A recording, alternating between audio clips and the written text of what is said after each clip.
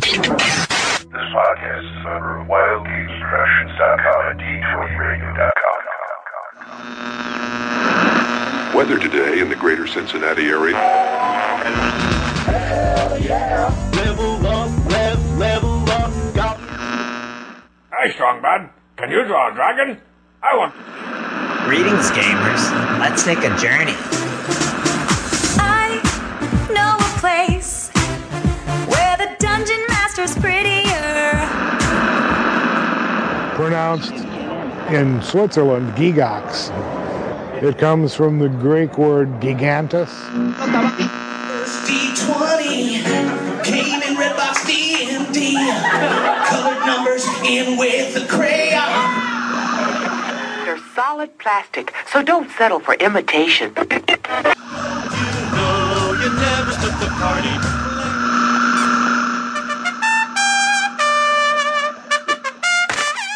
Enough, Reggie.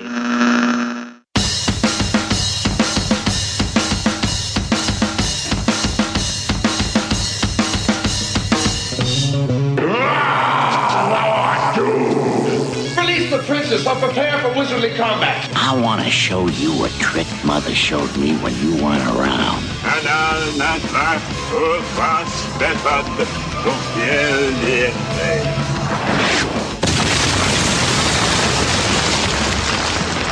Welcome to Spellburn, a podcast covering the Dungeon Crawl Classics role-playing game and old-school adventuring. It's time to party like it's 1974.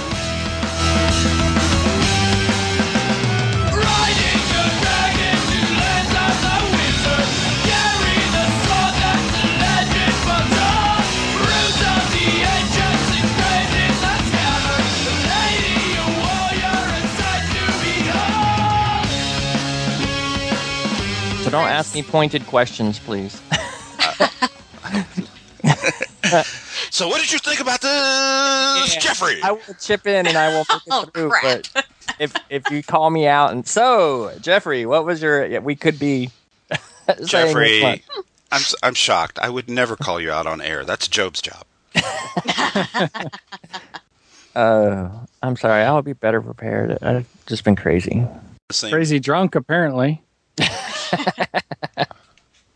Tadtober or whatever you got going on. Oktoberfest.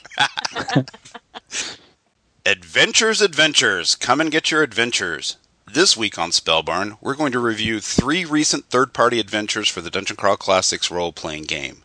We're going to review Claytonian JP's The Wizardarium of Calabraxis, Carl Bussler and Eric Hoffman's Prayers of the Forgotten, and Stephen Newton's Stronghold of the Wood Giant Shaman. Dudes, I got that done in one take. Sweet. Nice. So, I'm Judge Jim, your dyslexic host, with my opulent bevy of co-hosts. Judge Jen. Hey, guys. Judge Jeffrey. Hey, everyone. And Judge Job. Hola. Hola, amiga. Let's go to the tavern.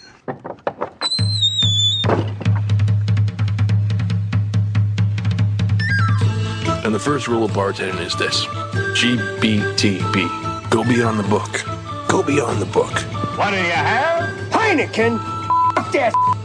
Tavern Talk. So, what did we all do in gaming this week? Who wants to go first? I can go first. Let's see. I'm on Judge break at the moment, so we have been playing Swords and Wizardry, being run by one of the other guys in the online group that we've been doing the actual plays for. It's been going really well. We narrowly avoided a TPK because one of the guys in the group is an extremely good role player and managed to talk us through a situation that was certainly, it was a large encampment of bandits that was much larger than we should have been tackling. He managed to talk our way into there. Someone had the genius idea of spiking someone's drink with a potion of levitation, like the dude that we thought was going to be really tough. And so that worked out pretty cool because he was much less effective after that. So it all sort of worked out pretty well. It was really cool. It was sort of really that old school. What do we have that can help turn this to our favor? Really looking at that, trying to figure it out. So it was a good session. We had a really good time. So it was a good time. Fist bump for the judge break because I'm on one of those too. Yeah, I think it'll be good because I'm already starting to get the itch to run something again. So the break's been good to sort of refresh those creative juices. So nice. How about you, Job? Well, I've been running a little bit of the adventure that I'm working on, 998th Conclave of Wizards, on the ferry again to test out something else that I've been working on. That's been going pretty well. It's fun trying to get all this done in 30 minutes. Just basically people loading onto the ferry, and you have about 35 minutes till it gets to the other side. So I've been doing these. Wild. Yeah, so I've been doing these lightning, 30 minutes a day, on the 440 every day of the week. So it's been pretty cool. I think that's worthy of song. Because eventually you're piling up people who are coming back on the ferry for the commute the next day who know what you're doing, but you start out just approaching people, sit there with your dice. How does that work? No, I got a group of guys that play in the games that we do every couple months that all commute with me. So, okay. So we all So read the it same wasn't bus just- back. That's still a whole case of awesome sauce, man. Yeah, it's fun. Actually, we were doing this thing where strange lady came up to us and she's like, "I'm glad there's able-bodied seamen aboard this ferry." And I was like, "What are you talking about?" She apparently didn't like the ferry workers or something and thought that we were, when we were gaming, talking about like this like spaceship thing. She thought we were like, I don't know, talking about our real lives on a Navy boat or something. I'm not sure.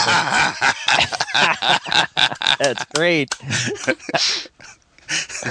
I didn't disabuse her of her ideas. I just were like, oh, okay. Of course not. Ray, when someone asks you if you're a god, you say yes. That's awesome, man. Well, what's happening at your table, Jen?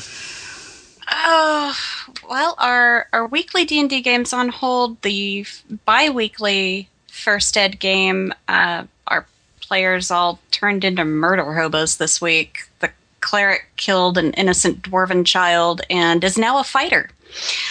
Ouch! Yeah, that was all sorts of fun to deal with. In bigger news, my DCC game finally reconvened. Yay! So for my 13th road crew game this year, I ran them through the 13th skull. And I cannot tell you how many 13s were rolled for hits and damage. It was getting a little creepy. That's kind of weird.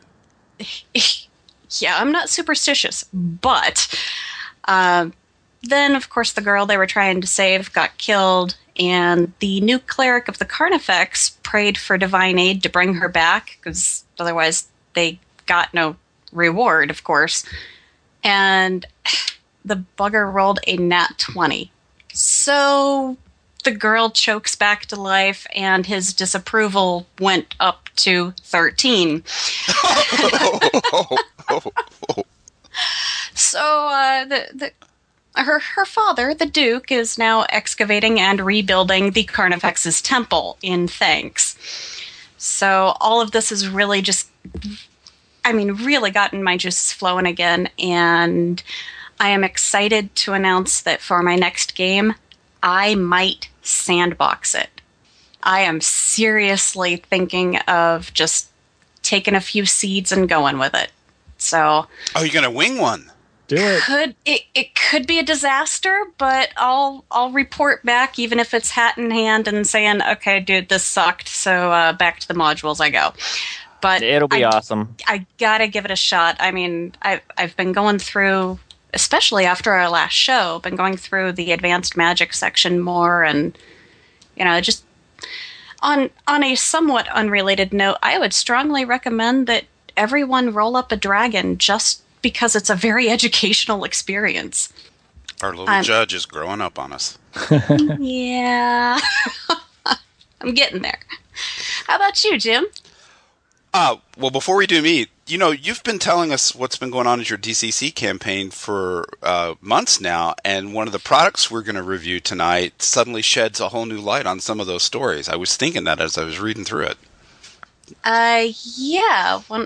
There was actually a relic given out by the Carnifex that I was finally able to put stats to thanks to one of these products. I see. Yes. Well, fist bump to Jeffrey for taking a judging break thanks to the judging skills of James Smith, who's a card-carrying member of the Mutant Murder Hobos. He's taken over literally running my post-apocalyptic campaign, and last night we went through the second half and almost got to the end of this character funnel he's got us through. And the first session, I lost 4 level zeros right away. This session, I didn't lose anybody because we'd started to pick up some gear and and we inflicted pretty good for level zeros. But the thing that's taking place in a part of the continent behind a radiation barrier where there's been an insect revolution, and now suddenly the insects all have skeletons and act like mammals and are huge megafauna everywhere. So we're just trying to fight. It's kind of like that old TV show Land of the Giants. We're just trying to get our asses out of this giant anthill in one piece, and everything's bigger than us. Giant ants, giant aphids. But I got to give some props to Judge James, because it wasn't until we plundered this garage, found this long grav platform, figured out how it worked, and are sailing across this giant underground cavern dodging aphids when it suddenly began to cross our minds that he was running us through a post-apocalyptic reskin of Sailors Under the Starless Sea. Nice. And all of a sudden, it's funny. The idea occurred to everybody at the table at once, and all this, and like I said, we had a couple of laser pistols and rifles on us at this point. And we're like, okay, don't attack anything, whatever you do. Wow. So that's awesome. But it's just I haven't had that much fun in a very, very long time. James is running the game in a way that just is back like it's 30 years ago for me playing and slinging dice. And when you mostly run, that's a nice break. Yeah, definitely. I'll be all charged up when I get out from under these deadlines and get back behind the screen. Okay, well, let's go summon some emails.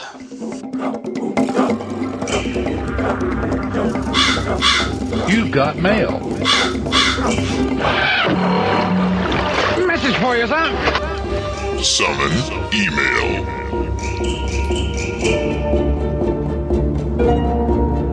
The following emails have been edited for length and content. Oh, that's me, isn't it? You ready? Sure. All right, our first one comes from, looks like Lon Jr. Hey guys, I'm DM Lon. Love your podcast, catching up on it now. I think the episode that cemented my love of this podcast was the first Michael Curtis interview where you made the mirror ball cobra. Yeah. What was it, a Discopedia? No. Yeah, no, you're right, right. Something along those lines? And Michael Curtis saved... There's a Discopelia. There you go. Pelia, there we go. Michael Curtis saved our butts because Job and I were sitting there trying to generate the monster and just coming up with weird stuff, and Mike came to the rescue. Pulled it all together. Yeah, Lon says, I have not yet had a chance to play DCC. Have the book and have some modules, yet part of me wants to try and wing it with a campaign of my own design. Though I probably will use the 0-level funnel in the book to start out. I disagree that this game couldn't be used with a mega dungeon, yet this is just conjecture since I have yet to wrangle a group together. We'll keep you up to date. He also adds that he was in on the Kickstarter for Tales of a Fallen Empire, and he says, I love it. I'm immortalized as one of the 2 Sorcerer Kings. I love the Gonzo stuff in it and hope to use some, if not all of it, whenever I get my DCC campaign off the ground. Keep up the great work and look forward to hearing the next episode.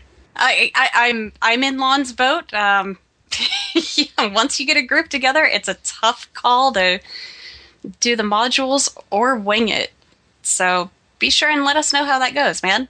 I mean, you can do a little bit of both, too, though. I mean, that's what I always did. I used a little bit of both. Some modules integrated with some winging it, and it all worked out good. Yeah, I'm going to try and keep that in mind next weekend, Jeffrey. You've got it. You'll do awesome. Just relax, have a good time, roll with the punches. Yeah, that's what gets me in trouble. They end up with weird stuff that comes up 3 games later. Wait, where'd you get that? Oh, from me. Damn it. Yeah. Index cards. Yeah. The best stall tactic I know is to just put a locked door in front of the players that they can't get through. They'll spend an hour on that door. And then you can call it to the next game when you have time to figure stuff out. Nice. All right, next email comes from James Spawn. Hail, Spellburners! You must have invoked the patron of dungeon crawling because it's all your fault. Because of Spellburn, I finally set aside my bias against buying new and exotic dice and ordered a copy of DCC and a set of funky dice, because if you're not rolling real dice, it's not really old school. In any case, after 4 episodes, you guys convinced me to throw my rare disposable gold pieces into the DCC ring, and now I'm eagerly awaiting its arrival by post and trying to swindle my wife into letting me spend the cash to pick up Purple Sorcerer Games' Sunken City Omnibus. I'm hoping that between the core rules, a dice set, and the Sunken City, I'll have a campaign ready to go. Curse you and thank you for turning me on to DCC. I've gone from Roll for Initiative, then Save or Die, and now Spellburn. You guys sure know how to do a podcast, and I look forward to many episodes in the future. Sincerely, Judge James Spawn. Thanks, James. Thanks. Yeah, thanks. That's awesome. Thanked and cursed in the same sentence. That sounds like a typical end of a date evening for me. Okay, our next email comes from Rich Mundy. Hello, Judge Jen. My daughter Emily and I truly enjoyed meeting you in the line for the Harley Strode death funnel at Gen Con. Aww. It was cool when it dawned on me that you might be that Jen, and my daughter thought she was taking the place of a celebrity when you bowed out of the funnel. Aww. I hope you had as much fun as we did this con. You're definitely a talented gamer/musician and a great addition to Spellburn, and Emily and I have been grooving to Marooned. Oh, you guys rock. I checked out Save or Die again on your recommendation, and you're right, it's pretty awesome, especially since Jim is also hosting. Best of luck, and I hope to see you at GaryCon. Rich Mundy. Did you edit that? Okay. Did you edit that email? Did it originally say, in spite of Jim also hosting? This is me twisted my toe in the dirt, Jim. I just gorsh. Well, thanks, Rich. It was awesome meeting you guys too. That's the little girl you told us about, right? Yeah, she was pretty cool. That's nice. Harley is great with kids. It's clear he has lots of practice because he runs a campaign for like grade school kids or junior high school kids at home anyway. But he's always great with kids. Yeah, he is. I mean, Job, you've got some experience with that, right? Running for kids, yeah. Yeah, running for kids, killing their characters. No, he makes running them from cry. Kids? Huh? I said running from kids. He makes the kids cry. That's what he does. No mercy. They're tougher for it. Okay, now you're starting to sound like my dad. Suck it up, princess. Pick yourself up, dust yourself off. Exactly. All right, moving on. We have an email here from Ed Kabara. Hey, judges, where do you hang out online and who do you listen to? I know about the G Plus community, but what other sites are you on daily? And who do you listen to on Twitter and Facebook, etc.? Sincerely, Ed. Okay, well, let's round robin this one so Ed can cyberstalk us all. Yeah, you first, Jim. What's interesting about my Google Plus presence is it was all because of DCC. When I first got into the game, all the DCC people were on Google Plus, and I'm like, oh, all right, one more thing I have to figure out and to join. But I'm on Facebook a bunch, and the forums for Goodman Games and the forums for this and Save or Die's podcast. Okay, Job. Job's on a ferry somewhere in Seattle. I'm on Twitter with as MetaDM. I don't know why I never changed that. It was some old thing. I hang out with the Goodwin forums. I'm on G Plus usually. OSR gaming forums. I look in there every once in a while, and a little bit of Facebook. So, but I think by far the best place for DCC stuff though is the Google Plus forums. In some ways, it's interesting because depending on what somebody wants to talk about and how they want to talk about it, if it's something very immediate, like I'm having a game Thursday, I want players online, it'll be on the Google Plus page. If it's sometimes a more thoughtful or deep question, it'll show up on the Goodman Games forums. And then sometimes people argue about why people do one and not the other. Yeah, I think you'd get a pretty round response if you were to post the same question in both places. If it's not an immediate need. I'm just like a cake and pie guy. Why choose? Why not have both? Do it all. Exactly. How about you, Jeffrey? I predominantly hang out in Google Plus. It's friendly, it's easy, so I like it. That's probably my predominant hangout spot. I lurk Facebook though, so I lurk the DCC group over there. I follow several gamers over there, of course, and but I feel like I lurk more there than I do on G Plus. And in Twitter, I would probably put Twitter above Facebook as far as where I actually interact and things. And then, I swing by the Goodman Game forums and OSR Gaming as well. But for me, I think Job's right. If you only have time for one, I would head towards the G Plus DCC community group, I think. And if you got time to branch out from there, and it's probably Facebook or Twitter or the Goodman Game forums, depending on which format you prefer. But I think there's good information on several of those sources, though. And part of that question was, who do you listen to? What do you think? I listen to Job all the time. You listen, but you don't follow my instructions, Jeffrey. Well, that wasn't one of the requirements. It was for me. In our little coaching sessions that we have every other day. Okay, well, I don't know. I listen to all the Wild Games Productions podcasts. That's probably about it. There are a lot of good podcasts. I mean, like Job, I listen to all the Wild Games Productions podcasts, which besides Save or Die, Roll for Initiative, Thaco's Hammer, and there's a new one that Vince and Glenn and Eric Tenkar are doing called Brainstorm. It's a very quick in and out 30-minute podcast where they just pick a quick topic from a judge's point of view and talk about it. And there are some other ones outside of Wild Games Productions. Eric Tenkar's got a new one called Tenkar and the Badger. That's really good. There's a podcast called Gagman that I really like, and the even though it's Wild Games Productions, it's still relatively new. The Dead Games Society has got a really good podcast. So there's more gaming podcasts out there than you can shake a dead cat at. Do any of you guys know, when is that Harley Stroh interview going to come out on Tenkar and the Badger? I keep checking for that every once in a while. And yeah, I checked earlier last week and it still wasn't out, it seemed like.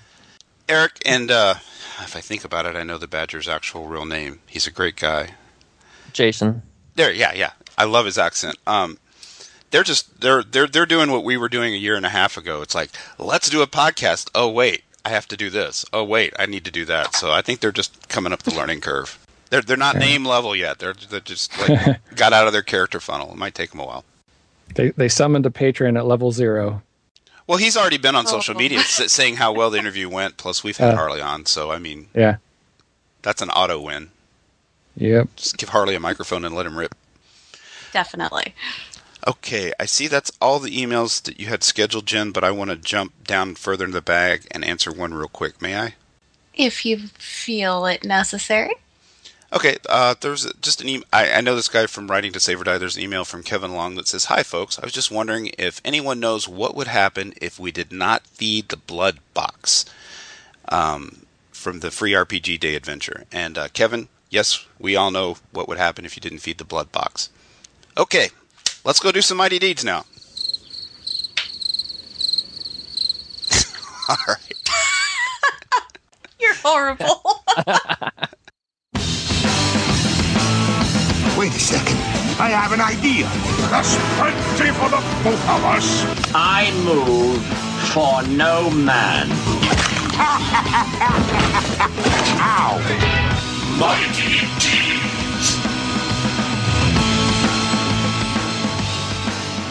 Okay, time for some mighty deeds. We've got 3 adventures, and 2 of them are kind of mini adventures, but one's like full bore, just as big as anything Goodman Games puts out. Well, it's bigger than some of them. One full bore module. So let's start with the Wizardarium of Calabraxis, which is a very old school flavored adventure that is so old school it requires a little more than the average amount of adjudication to run it. Lots of things where, okay, there's a note, judge, figure this out. So what did we think of that? The format we decided on was we're all just going to name one favorite thing, and then if we have a least favorite thing, maybe talk about that next. Sounds good. Like sure. Sounds like a plan. So let's start with a volunteer. I'll jump in there. Joe, So you're the man. One of the things I really liked about the Wizardarium of Calabraxis was the Vorblibs. Did you guys see that? You just took my number one choice. Well, that's why I wanted to jump in there first. Well chosen. And I feel like you're dancing awful close to mine, so I'm not sure here. Maybe I'll go second. So this the villain, the Vorbians. At the end, they don't really detail what their purpose is or what their motivation is. So there's this Mad Libs kind of fill in the blank section at the end where you flesh out what the Vorbians' purpose is. So I thought that was pretty cool. Very good. So, all right, Jeffrey, you may go next. Yeah, so I'll expand just a bit, but I think one of the things I liked about is there seems to be a large number of unique creatures within the module, which I think is cool. I think that really plays into the DCC vibe where you run into things you just aren't expecting. Which is why I thought Job was treading awful closely what I thought was cool, but I sort of thought the head swapper bat was really cool. Oh, dude, those things were rocking. Oh, yeah. Yeah, like that's that. what I thought. It was like, whoa, that's pretty nasty. So, but yeah, that's what I sort of like is some of the unique creatures that are sprinkled throughout the module, and that head swapper bat really sort of stuck out. The Time Lizard. Yeah. Was it's written in a very casual writing tone and includes some play test notes. Like when we played with the head swapper bats, this guy decided he wanted to keep the head or something. Yeah. Yep. How about you, Jen?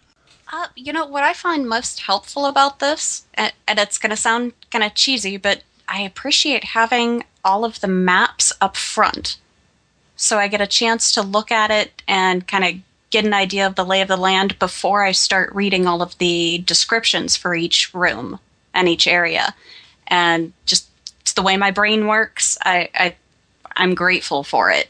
I'll say one of my favorite parts is the actual layout of this adventure. There was a lot. I mean, for it to be a little mini adventure that's only 16, 20 pages long, something like that. Mm-hmm. He's got a proto-psionic system in there. And I just call it proto because he gives you the basic system, how it works, and one psionic power, and then invites the judges to create their own. But that one psionic power of defenestration, did I pronounce that correctly? Yes.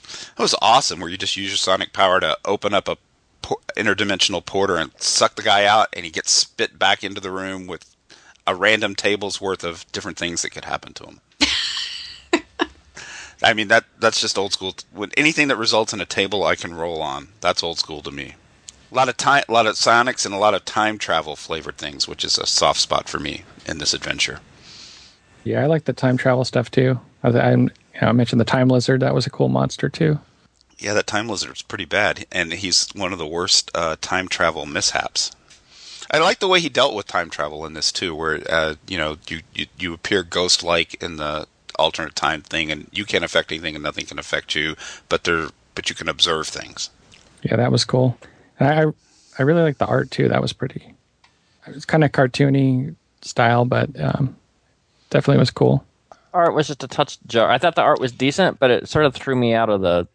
I don't know. It seemed just a touch jarring for the work. The art was good, just I don't know. It just didn't quite fit how I felt the module should feel. The atmosphere. Yeah, the atmosphere. Very subjective, and the art was good. And I don't want to discredit the art, but just didn't quite fit the right feel atmosphere for me. Well, in this particular product, this is one where Claytonian JP did it from soup to nuts. So he did the maps, he did the art, he did the layout, he did the writing. Yeah, and that is definitely a challenge. I mean, even as me who writes and puts stuff out, there's no way I could do all of my own. Or if I did, my art would look way worse than this. Let's put it that way. It'd be stick figures and stuff. So, but yeah, so the art looked good. Just well, I know what you're saying. I mean, it's more of a cartoony Bigfoot style. Not that different from what I personally do, my natural style. So if I were to illustrate my own adventure, it would look similar to this. And in the maps, it's really great because it's sort of an even more cartoony version of the Doug Kovacs view, where it's half map, half infographic, right? So that's pretty sweet. But it's very cartoony in the layout of the random monsters. It's hilarious, but it's not as.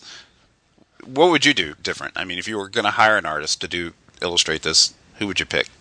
Oh shoot, I don't know who I would pick. pick for sure. I guess the feel I would go for would be just a little bit more line arty, a little bit more of that older look to it, that old OSR feel to it. But it's good for people to, stretch their limits. I mean, there's a lot of that in DCC, and maybe that's why this seems just a little jarring to me. But just a little more, I don't know, sketchy, old school look to it than the cartoony look to it. But I know the next two adventures we're going to review, some of us behind the microphone had some involvement in. Jen, you proofread the next two adventures we're going to review, right? Yes, sir. Okay, my one hit on the Wizardarium of Calabraxis is it could have benefited from having you proofread it, because I like the casual writing. I like the casual writing style, but there were some pretty grievous typos. But I mean, I think that's a good point. I think that's a good point, though, Jim, is if you're going to put something out, at least get a proofreader or an editor. I mean, I know just from my world of putting stuff out, I read through it and I'm like, this is looking good. And I send it off to the guy that does the editing for my stuff, and it's like, he shoots it back and it's like, wow, I can't believe I didn't catch that when I was, reviewing this. And I've even sent it off to, friends, let them, do their friend proofread of it. And the editor that I pay to do mine is, there's always find something. It's well worth, very least someone proofing it or outright paying an editor to go through it and catch some of that stuff, because it does detract a little bit for some people. Yeah, and that's the kind of thing that I find jarring when I go through and read an adventure. I've been known to just put it down and never pick it back up again because, okay, dude, 4 times in one page? But it's a personal thing, too. It's virtually impossible for an author to proofread their own copy, because you've got in your head what you intended to say and you just glide over the mistakes. I've been proofreading some products here recently that were written by, industry giants, and they look like the St. Valentine's Day Massacre after I get done red penning it up, just because there's, there needs to be a Oxford comma there, Yes, Oxford commas are our friends. But my copy, you would just be able to shred and rebuild, because I can't proofread my own stuff. Oh yeah, and that's certainly not to say. I know anytime I send something off, it comes back with lots of red marks on it, stuff that needs fixed. So, well, I'm happy to help. So we will post all the information for these products that we're about to discuss on the webpage where you can see them. But just to say it out loud, the Wizardarium of Calabraxis is published by Claytonian JP's company, Kill It With Fire. The price and format is $1.95 for a PDF. So that right there, I mean, forget about the art. For $1.95, that's next to free. Yeah, and well worth. I mean, at that price, even with some of my art and and some of the typos aside, it's well worth it. Just the creatures you get out of that you could yank and use for somewhere else, or anything like that. It's well worth the price of admission. And it's available on DriveThruRPG. We'll post a link. And that moves us along to Prayers of the Forgotten, which is 3 mini-adventures that introduce forgotten gods to your campaign and a completely new thing called the Boon system.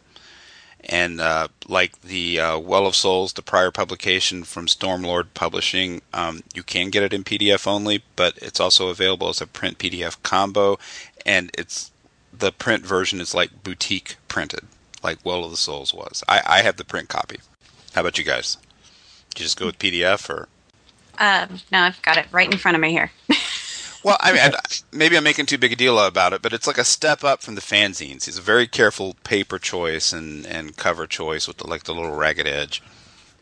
Yeah, you guys are stealing probably my favorite thing about the Prayers of the Forgotten is that boutique quality of the print version. All the care it went into it. I knew when he was putting some of these together, the Well of Souls and this, he really experimented with different edging and different ways to do it. Different, getting the ink to look good on the paper. And so I think the boutique style of this is certainly a highlight. And it's one of those that, owning it in physical form, I think is how I would want it, not just PDF, just for that boutique nature of it. Just, that half step above a zine quality and something like that. So. Yeah, I read this in PDF, but I actually went ahead and I'd been meaning to buy the print version, so I bought Prayers of the Forgotten and Well of Souls. So I'm looking forward to seeing what they look like in person. They're pretty. It's the difference between that and just the standard fanzine 8.5 folded over and printed with a cover. It's hard to describe. It's kind of like an iPad before you've ever seen one. You have to hold it in your hands, and then you go, "Oh, I like this." Yeah, he clearly put some time and effort into making it stand out. So, what was your favorite part of Prayers of the Forgotten Job? I don't know. If I just one favorite thing out of there, I would say the Phlogiston flintlock. Oh, 74 cats for the Serenity. So I thought that was pretty cool. Yeah. Did I steal everybody's? Of course. Sure. Or no. Sure. I mean, it's not like we're going to spoil the whole adventure. Tease it enough to get people to buy it. Yeah. Yeah. Really? So I thought that was pretty cool. I mean, an artifact firearm that could open up a interdimensional rift in a whole phlogiston storm. Who doesn't want that in their campaign? Right? And meantime, you're inflicting 2d8. Pow, pow, pow. How about you, Miss Jen? You know, I gotta say, my favorite thing about this particular piece is the overall feel and the inspiration that it brought to me, because it solved so many problems that I was dealing with personally for where I was going to go with my campaign. Well, you obviously picked up the boon system and ran with it. Oh, yes, definitely. The boons were just that for me. So the token that was given out by the Carnifex, I was able to put the stats to it using all of this, and overall, I got to say my favorite particular about this is the castigation table that is included, because can you just like explain the basic system? So, well, much like rolling a spell check when you're a cleric, in order to take advantage of the powers of a boon that is given to you, you have to roll probably on a d16 instead of a d20 in order to activate that. And if you roll a 1, there's this nifty little castigation table for you. It's similar to a disapproval table, but the effects are a little bit different. And it's not like repeating the same thing that you get with your clerics where, they have to recruit more followers. Oh, they got to recruit more followers again. These are about, you can pray for forgiveness, or you can undergo a test of humility, and you take a penalty to your personality, and the failures can stack as well. So it just adds a really cool flavor to it, and it allows characters that aren't clerics to become favored souls and to use these things with the boons.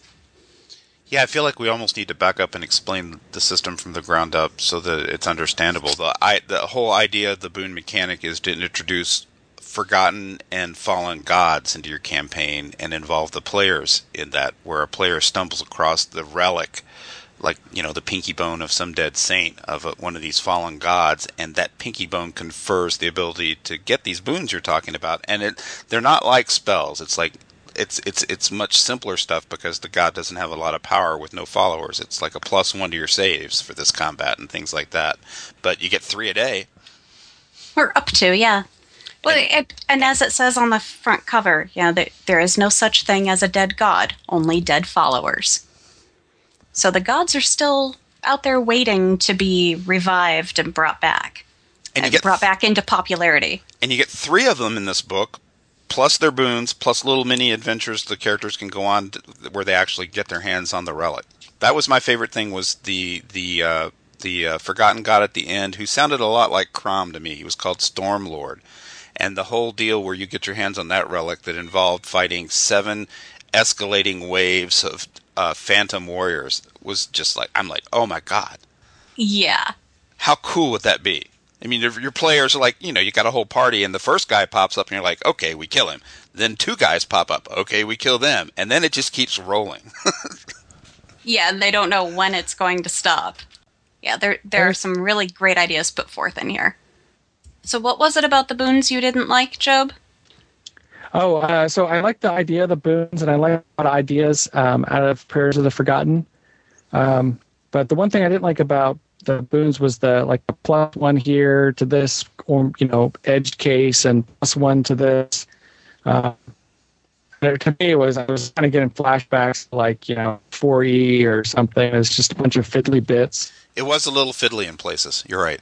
Yeah. So, that kind of stuff kind of bugs me a little bit. But overall, I like ideas. I mean, Stormlord, multiple encounter thing. I mean, that's definitely something to rip off. And, the Blessed Saying of Osthenes, the Pure, that one, just the whole write-up I thought was pretty interesting. But I think I would use the idea and not in a boon, but I would do something else with it. I don't like all these +1s and stuff like that. Yeah, to have 3 forgotten gods in one little tiny booklet, there was a really nice spread of flavors, because you had the poor saint god who healed lepers or whatever, the Stormlord who was like Crom, and then some interdimensional travelers who are basically aliens who just crashed on your planet hundreds of years ago. Mm-hmm. That's a nice spread. A little something for everybody.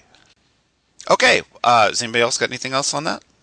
I wish there'd been just a touch of smattering of art in it. It had cartography in it, had lots of maps and stuff in it, and the maps are cool, they're easy to follow and everything like that, but there wasn't any real art inside of it beyond the maps. And the cover, which is nice, but... Yep, the cover.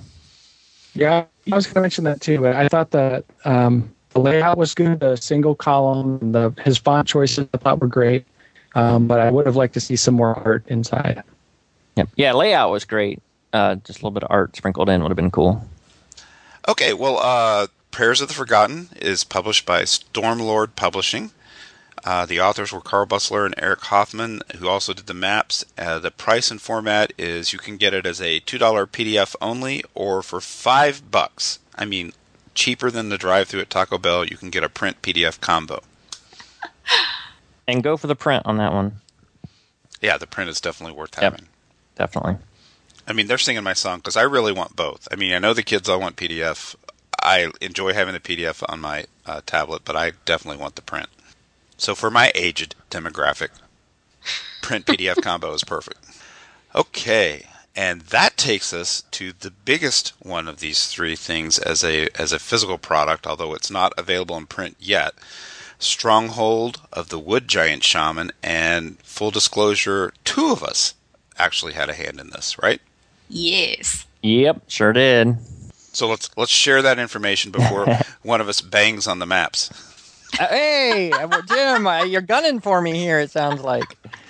I did the maps and the product. And I did the proofing and a little bit of editing. Okay. See, that's not so bad. We can still talk about it. Okay, well, Stronghold of the Wood Giant Shaman, which is written by Stephen Newton at Thick Skull Adventures, is a lengthy adventure that straddles being a traditional homage to an old classic and the world of DCC full of mystery and funk. It kind of tries to straddle those both at the same time. That's kind of how I read it. What'd you guys think? Oh, yeah, and it does it pretty successfully. Yeah. I was pretty happy with it when I did the first read-through. It's definitely sweet as just a DCC tribute to Steading of the Hill Giants. Oh, yes. And I gotta say, my favorite part in all of it is the female wood giants. What happens when somebody comes in and tries to do anything to the younglings, without giving out too many spoilers there. Yeah, they take care of business, don't they? And they all got whips. A giant with a whip. That's not a laughing matter. No, especially not a pissed off giant with a whip. It brings a whole new flavor to the old chestnut of, do we kill the baby goblins? Do we kill the baby wood giants? Well, you may want to think about that. Yeah, not with Mama right over here. So how about you, Jeffrey? What was your favorite part of this? The maps, man. You have to recuse yourself from discussing the maps. What was your other favorite parts? So when I first read this, because I got to read it, ahead of everybody else probably, and when I first read it, it really sort of creeped me out. There were certain sections where I'm like, wow, he really, I think, pushed that envelope more so in this module than some of the others even. And there's a couple really creepy factors in here that I think are nice twists and creepy twists at that. So that's probably my favorite part. I'm not easily creeped out, and I'm just like, man, that's sort of nasty. So that was probably my favorite part without putting spoilers in, since it's so recent. But there's a couple of things in there like that are, I think, very cool and right on that edge. Well, it won't spoil the whole adventure if you just give us one. I mean, unless the one I have in mind is not like a giant, plot affecting thing. Oh, I don't know. I feel like it's a little would be a little spoilerish. I got one for you, Jeffrey, because I wrote this one down too. There's some pretty gruesome stuff in it, which I thought was really cool. Yes, it's like definitely rated R. Well, it's very Indiana Jones and the Temple of Doomish.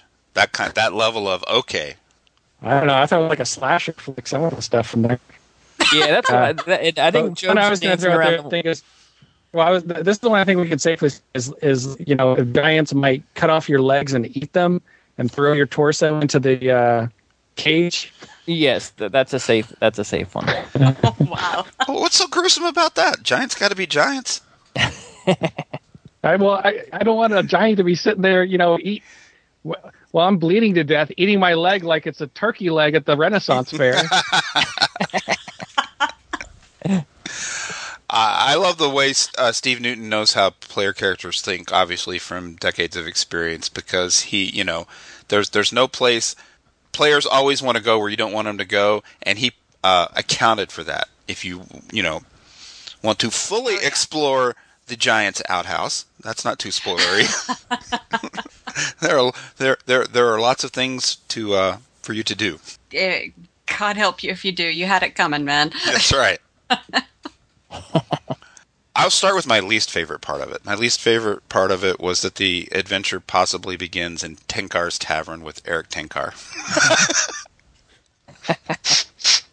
Just kidding. Oh, jeez. We love you, Eric. I was just playing. This is why we can't have nice podcasts, Jim.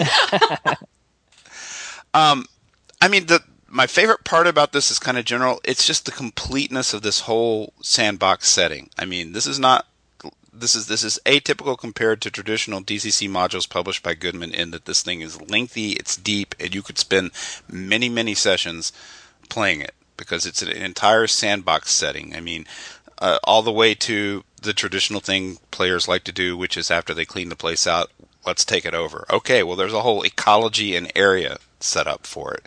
I mean, it's a full-bore, big-ass DCC adventure. Well, yeah, it's like 36 pages, 36, 38. It's impressive. And after that, the Catfish Troll, because I think that was a little homage to the comic strip from Dragon Magazine, Wormy. Unless I miss my guess. I'm like, oh, it's a Catfish Troll. That's cool. Well, it's not cool if you tangle with it, but... Yeah, I think my least favorite part was a particular item that could be used later by the players, and I'm really strongly thinking about omitting that if I ever run this. Just because that's one more thing that I don't need them pulling out 3 adventures later going, oh, well, we have this. No, you don't. Well, I want to be sure and emphasize that it's not just an homage to the old TSR module. There's plenty of DCC stuff in it, which you reminded me of when you talked about the magic item you don't want to let the players get their hands on. I mean, what's it supposed to be for 4th or 5th level characters, and there's interdimensional travel, demons, all kinds of stuff in this besides Wood Hill Giants. Oh yeah, but I think you did a really good job DCC-fying it, to make it that homage to the Giants modules. So not to deify it, but to DCC-ify it. That's what. Yes. Fine line, right? Yes, it is a very fine line. Yes. I know in the show notes I asked us all to have a least favorite thing. My least favorite thing was it's not a print product, but that's forthcoming. I saw Damn, stole mine. Yes. That was my least favorite thing too. Oh, well, my least favorite thing was going to be, the just kind of the layout and the art overall and the whole thing. I'm not a fan of, with, textures behind the text and all that kind of stuff. And well, one of the versions is without the watermark behind. Oh, okay. So there is a plain PDF available. Oh, okay. I should have looked at that one because that just bugs me every time reading. It just keeps distracting me. And I I agree with you 100%, Joe. I mean, on a tablet, it doesn't bother me as much, but I still don't like it. And the print version, it's just one more thing my old eyes have to try and parse while I'm reading it. But like the entire text, I thought was just awesome. It was great. Good job, Stephen. Yes, very nice. Oh, wait, I didn't say what my favorite thing was. Yeah, we skipped you. Okay. Well, I'm just going to insert myself in here. But we already talked about the stuff on my list, but I'm going to say two things now because they're tiny things. They were like my third and fourth. But I really like the intoxication table that was in there. I don't know if you guys read that one, but oh, dude, it was awesome. It was a good one. What was it? One of the results was go blind for D24 hours. Yeah, that was good. And then this would be too spoilery, but I really liked the what was in the trophy room. Did you guys read that? Well, I yeah. thought See, to me, that seems up your alley because you kind of like your stuff gory. Yeah, I guess so. I don't know. I just thought it was cool. I don't know. It was a little bit of a twist. Right on. I think anytime you can mess with the players, I like that. Notice I didn't say characters. I just said players. I mean, I don't want to overreact, but you do need to know your players sometimes when you run certain things in an adventure. I don't think this is really... I mean, this would fly with any table I've ever sat at, but if you happen to be at a table with somebody who is especially squeamish, they might have problems with some of this. Yeah. Is that fair? Yeah, I think so. And that's even more fun to play with. I mean, there's a 9-year-old that used to be in my group, and Micah would just be, DEFCON 1, let's go, and something like this. And with his dad there, I wouldn't worry about running it. But you would still want to think about it with youngins. I mean, so yeah, that's why you put a cap on the tables now. That socially awkward note. Okay, so anybody else got anything else about the Stronghold of the Wood Giant Shaman? Not till that puppy's in print. Oh, I want that I want the title to be one word shorter.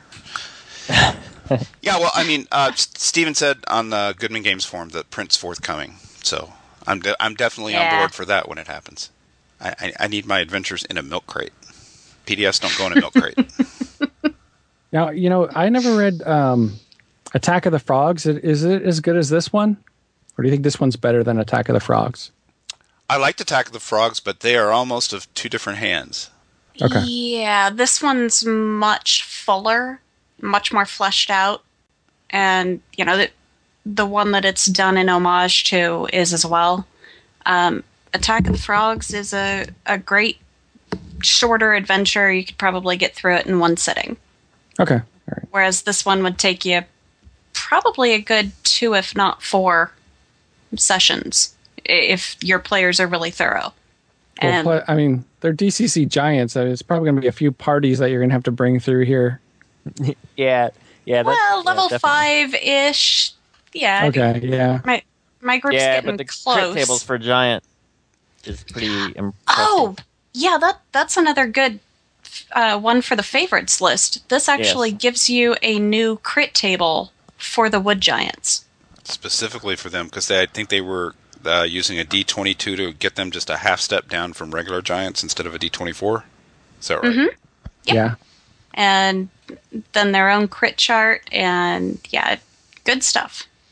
Yeah, I mean, a big group of 4th or 5th level players who played it really old school and really smart could probably eventually get through this adventure. If a group of players try and Pathfinder their way through this, they're going to get murdered dead. Because there's just too many giants in that place. Before they even get in, Jim. Yeah. I mean, the minions are freaking 9-foot tall Sasquatches in this adventure. Yeah, right. Well, okay, let's move it on over to Patron Bond, where we will rate each of these adventures we reviewed tonight. Who are you? Your new lord and master. What orders from Mordor, my lord?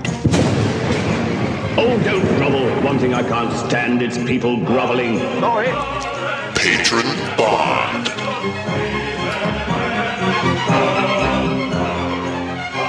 So, Patron Bond, the Wizardarium of Calabraxis.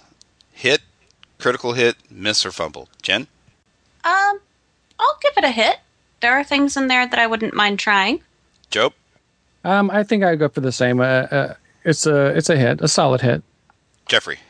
I'll give it a hit. There's plenty of creatures I can steal from, borrow from, and spice up anything else I've got going on with it. So I'd give it a hit. I'll make it unanimous. So that's a round of hits for the Wizardarium of Calabraxis.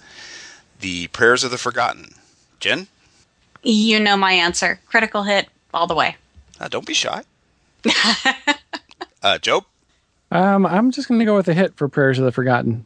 I thought the ideas were cool, but I don't know. It just didn't totally gel for me. But it was really pretty. Jeffrey? Wasn't totally your flavor? Yeah. Need more art. Yeah, I'll give it a hit as well. I think there's some cool stuff in there. A couple of little fiddly bits would probably, impact my rating a bit. So keeping it a hit. I would have liked to have seen just a little bit of art. I know it can be expensive to get good art in there, and there's do you use stock art or do you get someone to do art? But just a little bit of art would have helped. The print version, though, I have a feeling I might rate that higher if I had it in my hand. But the PDF version, based on what I've seen, I'd go hit with it. Good, solid module. I'd give it a hit.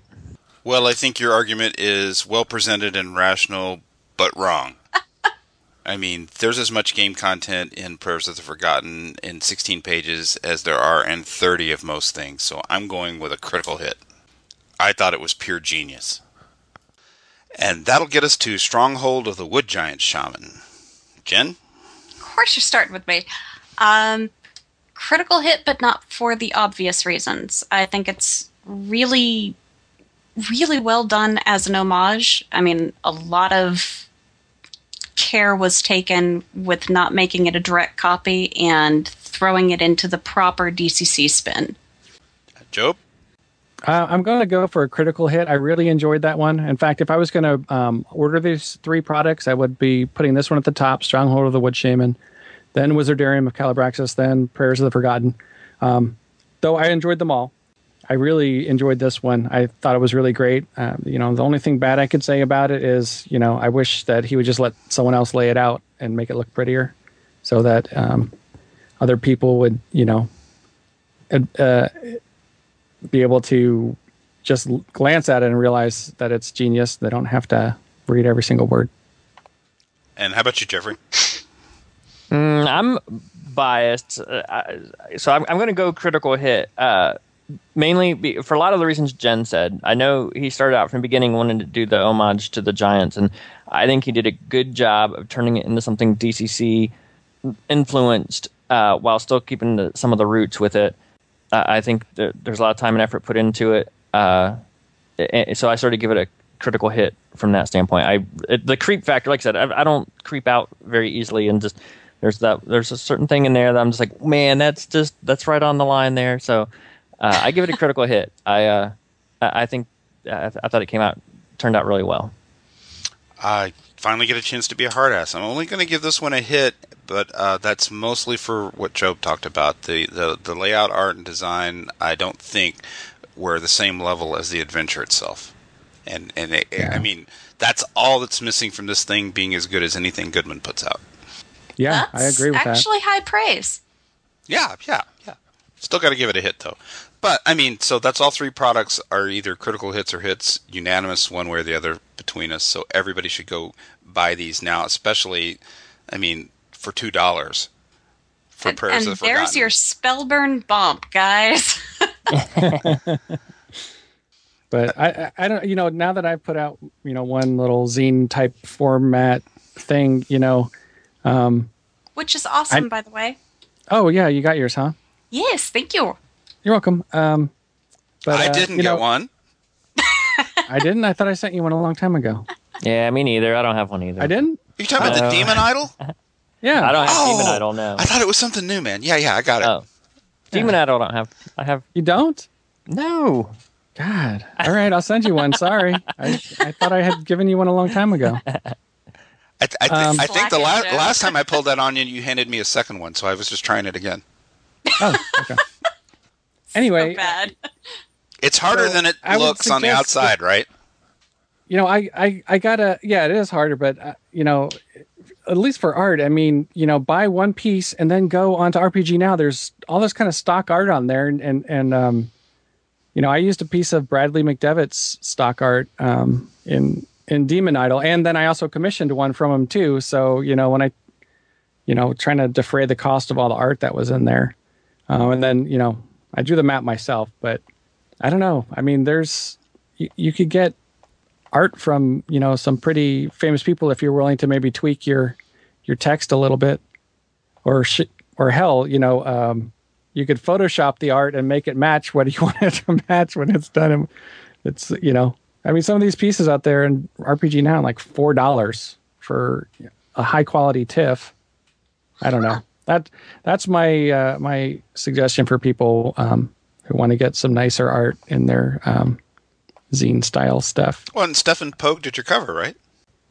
Yes, he did. Well, I don't want to get into what did Stefan charge you for that, because that would be inappropriate. But I will say that there are a lot of industry artists that approach the right way. If you think they cost thousands of dollars for a pen and ink, they don't. Yeah. I mean, you have to work around their schedules and stuff like that. Everybody except Doug. Doug is slammed. Don't call Doug. Yeah. So, hey, you guys got some good industry insider knowledge, too. Well, I mean, I helped Tim Kask with some of his modules for Eldritch Industries and our Eldritch Enterprises, and some of that was just getting on DeviantArt and finding, we found this genius 22-year-old girl in Norway who was not that expensive and did really great stuff. And they've been paying her ever since to do new stuff for them. You can discover your own artist. Yeah, you know what? Another one I've done on that, along that same lines too, is on DeviantArt. Is I found an artist who just had some old pieces and sketches online, and I just contacted them and I was like, "Have you used this in any kind of print products?" And they were like, "No." And I'm like, "Can I just pay you to use your existing art and just send me a scan of it?" And they're like, "Yeah, sure." And I got it really cheap. Yeah, just pay the artists because they need to get paid. There used to be a spreadsheet floating around Google Plus of artists that were, willing to work at like sort of an RPG industry. And one of the guys I used for the Iron Tavern Press stuff, I picked up off of there, and he does really good stuff and reasonable rates. There's several sources out there if you just do a little looking. And like Job says, ask them. They're either going to say no or it's going to be too expensive for you, and then you can find someone that's more in your budget. But it's out there. Yeah, I feel like maybe we over-focused on this a little. You think? I'm just having trouble because I've been on both sides of the fences, and I could just hear myself going, yeah, well, I thought of all that. It wasn't possible for this. Never mind. Okay. I think that'll wrap it up for this episode. Thanks, everybody, for listening. And remember, never split the party unless the party's already split. Adios, muchachos. See you, everyone. Hi, guys. And we're out.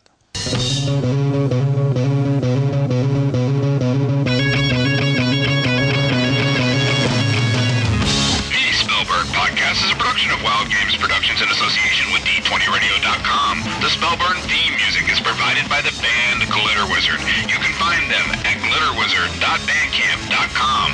Long, awkward pauses and socially unacceptable comments on tonight's episode were courtesy of the Amateur Podcasters Union, Local 140.